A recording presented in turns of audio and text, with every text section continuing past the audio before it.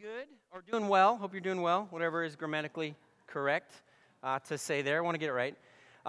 If you have your Bibles, you can just open them right away to the book of First Thessalonians. First Thessalonians. I know when we read the Bible, sometimes we get into sections of Scripture that feel like, I don't want to say you get bogged down, but you kind of feel like, I've got here. Like the book of Psalms has 119 chapters. That's a lot. And you kind of get in there and you're like, yeah, I read a psalm and I lead me beside still waters. Yeah, I get it, and I'm just going to move on. And I think sometimes the New Testament has this section of what we call epistles, but they're just letters, they're just mail, and you get in there and you're kind of like, yeah. He says, do the right thing, try to be nice to everybody, just love people, and we just kind of get like we've got it figured out a little bit. But the book of Thessalonians is like a uniquely cool piece of writing in the New Testament, particularly when you know the story behind the story behind the book. So just give you a real quick recap. This church that Paul is writing to should not exist. It just shouldn't exist because what had happened is Paul had strolled into town and he had planned on setting up camp and really digging in and evangelizing and teaching people all about the Gospels and all about how to be a disciple and just all the ins and outs. And he got in there and things started off hot. I mean, it was good. People were being converted right and left, just kind of like typical New Testament stuff. And about 3 weeks in, there were some people that got a little frustrated about what he was talking about because they could see the writing on the wall. In fact, there were some people who their job was to sell idols. So they made idols, sold them. And Paul's coming in telling people like, hey, these idols are no good. You got to throw them away. They're ridiculous. And so they would get a little worked up about that. So 3 weeks in, this group started this riot, got Paul chased out of town, and that was it for the church. I mean, there's just, that's just not a good way to start a church. It's not, you just can't really put down roots in 3 weeks. You can't really teach anybody anything in 3 weeks, or it's just not much. And so Paul has to run off to this other city, and he's just super nervous about these Christians. Did they make it? What's going on? Because essentially what's going on is that these are brand new Christians, and they are in a hostile environment, and they are completely on their own. I mean, brand new Christians, hostile environment, completely on their own. They just don't have anything really kind of going for them, so to speak. And you can imagine how nervous that you might be. It's the same kind of, it's the same kind of sentiment. My daughter just got her license earlier this week, And I watched her because she has the license and she's excited just to drive places. When you get a license, you just want to drive. So I watched her pull out of our driveway and take off down the road. And as a parent, you remember what that's like. You're just like, please come back. And please.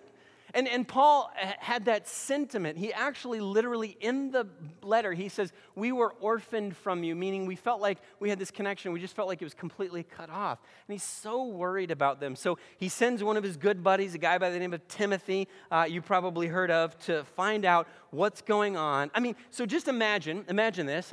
We'll try to wrap our minds around this. But imagine it's a brand new driver, and it's a stick shift, and it's construction traffic during rush hour. It's a recipe for disaster, right? I mean, there's just no way. And you can imagine biting your fingernails and thinking like, man, if they make it through this, I can't even wrap my mind around this. So it's exactly what's going on. He sends Timothy back to find out, to sneak back into town and say, how are those folks doing? And Timothy brings back this report. And he says in 1 Thessalonians chapter 2, he says, for now we really live, since you are standing firm in the Lord. That's chapter 3, verse 8. For now we really live, since you are standing firm in the Lord. This may or may not be from personal experience, but have any of you ever lost something that was really important? And, say maybe, just, hypothetically, a passport. And hypothetically, it was the day before an international trip you were going to take. And imagine that you were leading a mission trip full of people from a particular church, and the night before, you look in the spot that you always keep your passport. It's always in that drawer, and you open up the drawer, and you glance in, and it's not there, and your heart drops. And all of a sudden, you're going through all these scenarios in your mind of like, what's going to happen? They're going to be on their own. We're just going to send all these teens off into the wild blue yonder. How is this going to work? I can't find my passport. Can I call up like our government and can we fast track a passport? I need it in like 15 minutes. I mean, all these scenarios are going through your mind. What is not going through your mind is thinking, no big deal. I'm just going to, I'll go to bed. I'm sure it's around somewhere. I mean, this is high priority. You are prepared to stay awake all night. You are not getting on social media. You are not going to watch a movie. You are not going to relax. You are just like totally focused and intent until you find this. Now, this is all hypothetical, of course. And if I have had a situation like that, I don't know what is wrong with me, but after many, many hours of worries and many, many like heart failure because I'm like, what's going to happen? I open up the drawer where I always keep it, and there it was. And I'm like, how did that happen? I'm just sure I overlooked it. If you ask my wife, she'll just tell you I can't find anything ever, but at least I had it in the right spot. But it's this sense of relief once you find this thing that you've been looking for, once you have this resolution to this problem that you've been struggling with. It's just a huge sense of relief, and that's exactly what Paul is trying to express in this sentence. For now we really live. We really live. We can breathe again. Because these people we were so worried about, we found that they were standing firm in the Lord. And so in this series, we've been talking about these qualities that this group of people had that was the difference between like making it and just falling apart. That was the difference between success and failure. And not to take anything away from the Spirit of God who is clearly working in the lives of these people, but these folks had some qualities and some attributes that made it that like they could lean into because this was a difficult situation. People did not want them to be following Christ in this town that they were in. And so they had these qualities that they could lean into, and the result was this. Paul describes it by this phrase, standing firm. Standing firm. And it's one of Paul's favorite phrases. If you read his other letters, he wrote most of the New Testament. So if you read these other letters, he just uses this phrase all the time. It's all over his writing. And it seems to be a way for him of gauging relative spiritual health. That they're standing firm, that there's these beliefs and they're continuing to live them out. And I think the meaning is mostly self-apparent, but I think it's important for us to at least recognize that there are forces that are a threat to our faith. That really want to chip away at the things that we believe and the way that those beliefs would work themselves out in the world. There are forces that want to like undermine that. And I would say like even the gravitational pull of life kind of undermines this like standing firm. And I think the other inherent idea in that phrase is that we have the ability to withstand that. That we have the ability to take a belief and live it out in the world and like do well and be a light. Like we can, that is possible. I think, and again, I haven't done this yet, and I know some of you parents are getting ready to send your kids off to college, but I think this is exactly the character trait that every parent wants in their kids. So you've had your kids, you're with them night and day. They're little, you take care of them, you feed them, you clean them, and they grow up and they become more and more and more independent. And there are certain sort of like points in their life where you're kind of like releasing them out in the world. You know what I mean? So maybe it's the first day of high school. And you're just like, you're excited for them, you're anxious because you know that high school can be a little bit of a hostile environment. It's a little difficult. You know that there's going to be kids out there whose parents didn't raise them the same way you would raise your children. And there's going to be pressures for those kids to do different things. And you send them off, you put them on the bus or you drop them off at the front door and you're just sitting there and you're thinking like, please, just do the right thing. It's the classic, make good choices. And you as a parent, this is what you want for your kids. Or maybe it's them going to their first prom. And, kids go crazy at prom for whatever reason. You just like, please, I hope that everything that I've taught you, like really just has sunk deep and that you are going to make good choices in this moment. Maybe it's when they head off for college and you're just like, you're out in the world and I'm not going to be there to micromanage you anymore. Fortunately, with the advent of apps like Find My Friends and things like that, you can still micromanage some from a distance, but for the most part. But we're setting them off into the world, and we want them to be rock solid. So parents, you can understand that. And that's what Paul was saying that he wanted for these Christians. I just want them to be rock solid. I want them to stand firm. We want this for ourselves, right? We want to be people of principle. We want to be people who are in a situation where there's people who are just, not doing the right thing or whatever it is. And we want to be people who kind of like are a little bit of a beacon of light in those moments. We want that quality. I cannot help but think back to, fourth grade or fifth grade U.S. history. And maybe it's because his name's Patrick, but like one of my favorite, founding fathers was Patrick Henry, right? You all know what he said. He's trying to encourage like his fellow colonists to say like we've got to fight back against the British, right? And it's interesting. I was reading a little bit about this week.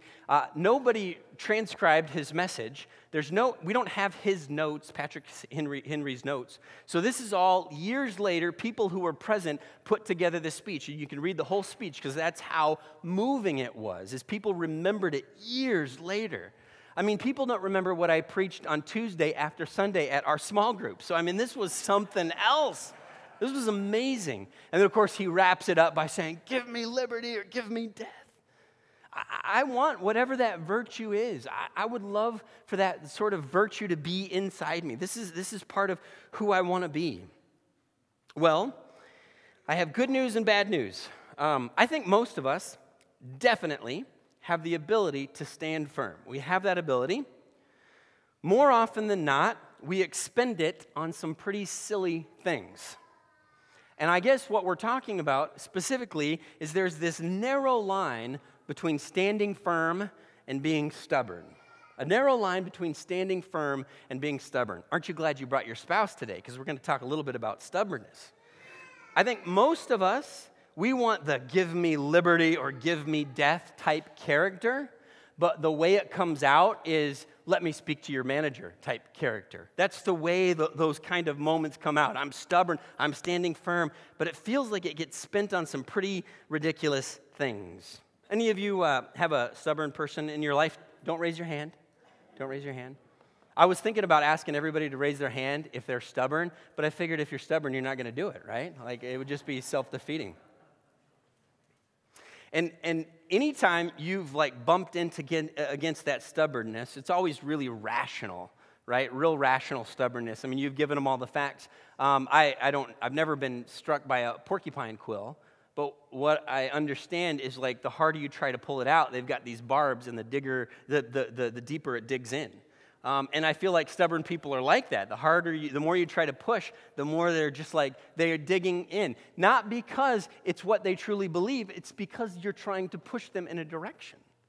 Stubbornness. So I want to, this is not I'm going to give you a couple of examples, and I want you to tell me, is this an example of standing firm, a principled stand on something important, or is this an example of stubbornness, okay? Principled stand or ridiculous stubbornness. First example, this is a picture of Emmett Pearson. Anybody offhand know who this is? Emmett Pearson? Well, he watched the Vikings lose the Super Bowl back in 1857 or whatever it was, and he decided that he was going to grow his beard until the Vikings won another Super Bowl. His wife pleaded with him not to grow the beard, because it's not like a nice looking beard, you know what I mean? It's not like this is a good look on anybody. He does look like he's from 1857. His daughter at their wedding asked him to shave his beard, and he would not. He has 5 children, 3 of whom never saw him without a beard. Is this a principled stand, or is this stubbornness? I heard somebody shout out principled. Go Vikings, right? This is pretty stubborn. This is pretty stubborn. Poor Emmett Pearson is no longer with us. He died, and he demanded that he have an open casket funeral so everybody could see that he still had the beard. Principled stand or stubbornness? This seems pretty stubborn to me. It seems pretty stubborn. This next picture is a picture of Harry Randall Truman. You got to use his middle name because there's other Harry Trumans. This is Harry Randall Truman, and he's pictured there in front of Mount St. Helens in 1980 whatever it was. And he lived near the foot of Mount St. Helens. And most of you have, you remember what happened at Mount St. Helens. And they told Harry Randall Truman, you got to move, this thing's going to blow. And he said, it will never make it to me. It will never make it to me. Harry Randall Truman was the type of guy who wore socks and sandals too, by the way. I thought I should point that out. Harry Randall Truman, Mount St. Helens Blue, and he did not make it. Didn't want to leave his home. Principled stand or stubbornness? Stubbornness, yeah. There's some more examples, we just don't have time, but you notice two consistencies with the last two examples I gave you? Two consistencies? Yes, they are all dudes, and they both died, right? Dudes and death. And listen, I promise you, I earnestly searched for examples involving females because I didn't want to be all stereotypical and people be like, whatever, you're buying into stereotypes. I could not find any. And so guys, let me just say this. We may not have the market cornered on stubbornness, but we are most definitely the face of the brand. I'm not going to ask for directions. I'm not going to go to the doctor. Can you imagine asking for directions on your way to the doctor? I mean, that would just be like the worst possible case scenario. Worst possible case scenario. So the question is, do I have the picture of the billboard up there? Is that up there? I want to show you just one more. Bear with me. So this is a billboard, and I love this. This year, thousands of men will die from stubbornness. A man came along and graffitied on this billboard and wrote this. I love it.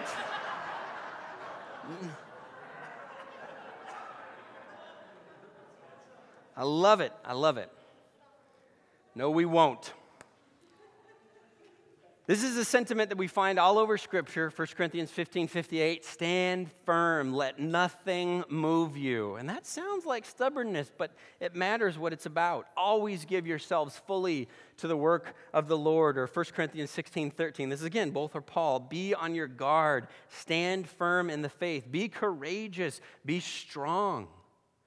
I got an illustration here that I want to bring out. This right here is a safe. And here we go.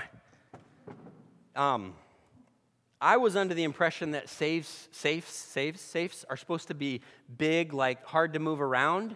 But this one has got like convenient little carrying handles. So I guess if you're a burglar, this is the kind of safe you really want to go for. You just take it with you and try to open it, at your leisure wherever you are. But I bring this out because I want to use this as an illustration for our capacity that we all have, all humans have, men, women, children, everybody has. I mean, some children are pretty stubborn, right? All people have this capacity that we have to like just hold on to certain things and just like with a death grip. I want to imagine that there are certain things in our life that we place in a safe, and these things are like the non-negotiables of life. Like we are not going to be persuaded, we are not going to be deterred, we are not going to be moved. And these things that we believe, that we think, behaviors, things that matter to us, they go in the safe and they are just like practically untouchable. That's what I want this safe to represent, all right? So these are just things that nobody can even come close to. No, and it matters what goes in the safe. I've mentioned this before, but it's been a while, so you've probably forgotten, especially if people can't remember from Sunday to Tuesday, you've probably forgotten this. But at the last church I worked at, I remember one of the older ladies in the congregation, her and her husband were in their 80s, and she was talking about being a young girl, and her dad had his firm belief that was just untouchable was that they were going to go to church on Sunday no matter what. There was never, if you were sick, you just spread the disease, right? There's never any skipping church. So every Sunday, you got up, you went to church. She lived way out in the country, her and her family lived way out in the country, and one Sunday morning, they got up, they all were dressed up, they all got in the car, piled in, ready to go to church, and the transmission on the car wasn't working. And so the kids are like, What's Dad going to do? I mean, he's got such a principled stand here. He's never going to compromise. He's never going to change his mind. What's he going to do? Now, I was asking her questions about this, and I was like, well, why didn't you just call a neighbor? And she's like, you didn't just have a phone back then. You just didn't get on the phone and call somebody. But it was too late for someone to kind of swing by and pick us up and get to church. So all the kids were like, what's going to happen? Because Dad has a firm, principled stand on this. And so you know what? The kids were starting to get out of the car, and he's like, nope, stay in there. And you know what Dad did? There was one gear on the car that worked, and it was reverse. So Dad, principled stand that he was taking, reversed the entire way to church. And I was like, I think that's illegal. I don't think you're allowed to do that, but I kind of respect it. Part of me is like, yeah, you go, Dad. And the other part of me is like, I don't know. I think you could get thrown in jail because that seems super dangerous to reverse all the way to church. But that, for him, is something that was in the safe. And I think you may not always know what's in the safe for you, but the people around you do. The people around you do. There are certain things that just matter so deeply. And here's the crazy thing about us as humans. For us, some of us think we have certain things in the safe, but we've just never been in the right situations to find out whether or not they'll stand up to the pressure that could be exerted on them. Some of us want things to be in here that aren't. And some of us have things in here that probably shouldn't be. And this is not whether or not you go to drive in reverse to church on Sunday, but you should ask yourself, what is in the safe? What is in the safe? Because you will find yourself in situations where life chips away at those ideals. In fact, you will find yourself among people who disagree with the things that you feel are most important to life, and they will discourage you from maintaining those ideals. You will find yourself in situations where people will think that you're not just ridiculous, but maybe even wrong for taking a principled stand on certain things. And we have to find out what is it truly that are our non-negotiables, the things that matter most to us. In Matthew chapter 7, Jesus spoke of this, and he used a different metaphor, obviously, because he's a much better teacher than I am. But he talked about, at the end of this famous sermon that he preached, and he's just preached 3 chapters of mind-blowing content. It's like everything you think about when you think about the words Jesus said is in these 3 chapters, practically everything. And it's things like, love your enemies and seek first the kingdom of God. I mean, it's all that. And people were listening to this, and they're like, I want to be that type of person. I want to be someone who is like that. He talks about salt and light and all that in this passage. And then as he gets to the very end, he wraps up by saying this. This is the conclusion of his sermon. Therefore, everyone who hears these words of mine and puts them into practice is like a wise man who built his house on the rock. If you do these things, if you put these things in the safe, man, they're just untouchable. He talks about the rain came down, the streams rose, and the winds blew and beat against the house, yet it did not fall because it had its foundations on the rock. You remember this when you were in Bible class when you were a kid. And then, of course, there's the other side of the story. The guy who built his house on sand, and he went out in the world, and everything could push him around. And it didn't matter, and he didn't have anything that he was going to really build his life on or die for. I think it's worth for us stopping and considering, what are our beliefs and practices and ideals? What are those things that are most important to me? What are those things that are most important to our family, for you and your spouse to stop and think about? What are the things that we want to make sure we instill in our children? What are the things that are just going to be non-negotiables, the things that are going to be most important to us? Should growing a beard because you're a Vikings fan go in the safe? No. That seems like a waste of willpower, right? Use it on something better, man. Should staying in your home, despite the fact that it's on the base of Mount St. Helens and you just don't want to move? No. But are there things that should go into our foundational principles and guide the way we live? Absolutely. And I just sometimes worry that we as Christians have never really decided that those things are going to be at the very core of who we are. And they're going to be non-negotiables. And we're not going to change our mind. And we're going to be inflexible on them. And so I guess maybe what you could say is that the major difference between stubbornness and standing, at least for us, is whether or not our pride or our priorities are calling the shots. I feel like the guy that wouldn't shave his beard, there's just some pride wrapped up in there. Not really a principled stand, whether or not our pride or priorities are calling the shots. So the other question we need to ask ourselves is, what should not be in the safe? What do we have in here that we're just like ridiculous and silly about? And maybe you should ask your spouse or a loved one or someone you really trust, hey, what am I stubborn about that I've just got to ease up and stop being so ridiculous? So I think the biggest threat to our core values, whatever they may be, isn't necessarily direct adversity or direct contradiction to them. I don't know, maybe something like this has happened to you, and it feels like every time I go to the tire store, this happens to me, where I have a flat tire or a tire that's leaking air, and I think to myself, okay, Patrick, you're going to go in there and you're going to tell them, just fix the tire, that you don't want new tires. You don't want one new tire. You don't want 4 new tires. You're going to go in there and just say, please fix my tire. Don't make me any other offers. It's always how this works for me. And I go in there, and they're like, what's the problem? Tire's leaking. Okay, we'll get it fixed. And, you can wait in the waiting room. There's some terrible coffee and some old magazines. All right, Patrick, stand firm, stand firm. And then the guy will come back in, and he'll be like, oh, we got to talk to you. Oh, okay, what's the problem? Well, that tire, it's really bad. Oh, yeah, I know it was leaking, and I need you to fix it. No.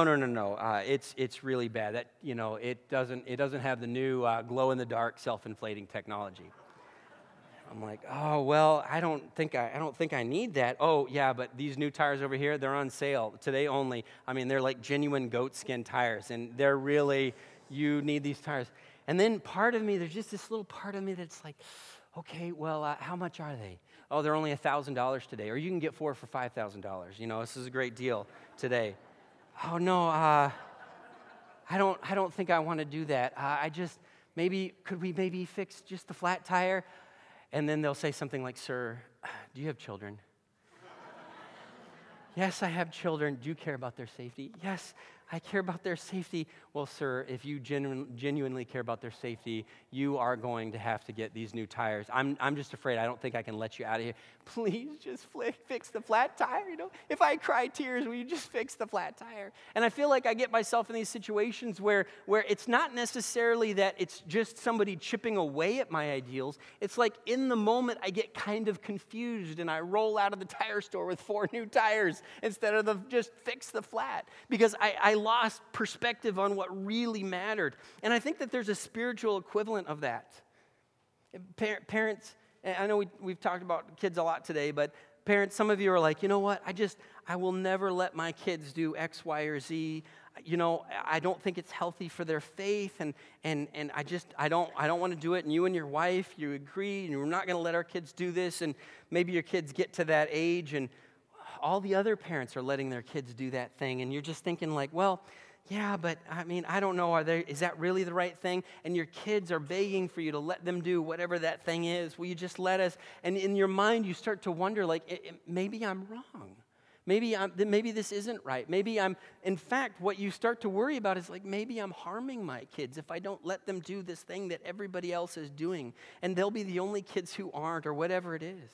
And sometimes we struggle with standing firm on issues, not because it's easier to give in, but because we get confused about what's really right. Sometimes life creates this fog of like, are you sure? Is that really the right thing? But everybody else is. And I know we say, well, I'm not going to give in to everybody else, but man, that's a powerful manipulator in the moment.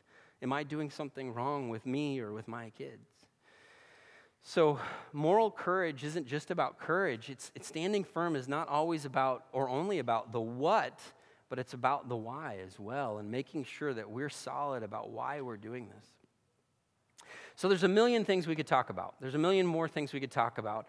There's a million applications of this. There's a million ways that we could think about this in our lives. But I guess I want us to think about, what if we were a church that was full of people with moral conviction? That we didn't have ridiculous stuff in here. We were very cautious and thoughtful about what we said. This is going to be where I take my stand. But what if we were a church just full of moral conviction? We would say things like, I am not going to let injustice happen in my presence. I'm not going to allow that. I'm not going to allow people to go uncared for or unloved. I am not going to pass by somebody that needs something that I can give. I'm not going to do that. That is going to go in my safe. What if we were a church full of people like that? I think we would be a church like this church we read about in 1 Thessalonians. Like, just, they're doing awesome. They're doing awesome because they had managed to maintain what truly mattered in spite of these difficult circumstances. They were an awesome church. So we're still reading through 1 Thessalonians, and as we wrap up this morning, I just want to encourage you to come back, because next week we're going to talk about like one of the most important guiding principles for life. Just above everything else, the most important guiding principles that will help you make decisions in any given situation, that will help you see clearly through kind of the fog of confusion. So that's the church I want to be like, the church that in 1 Thessalonians chapter 1, it says, you were a model to everyone around you. That's what I want us to be like, but it has to be because we have certain things that we will not negotiate on, that we care so much about that we are never going to let those things go. Not just simply because we're stubborn, but because those things are right, and we are going to take a stand on those things. Let's pray, and then we'll be dismissed.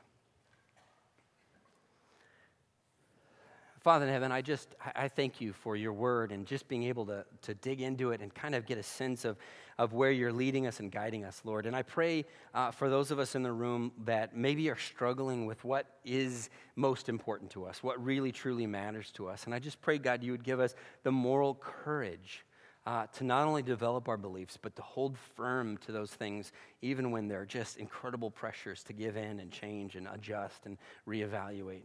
Lord, we pray that we would not be stubborn people who do not grow and do not let your Spirit get into our hearts and lives and challenge us and transform us. But we also pray that we'd be people who stand firm for the things that most matter in our lives. It's in Jesus' name we pray. Amen.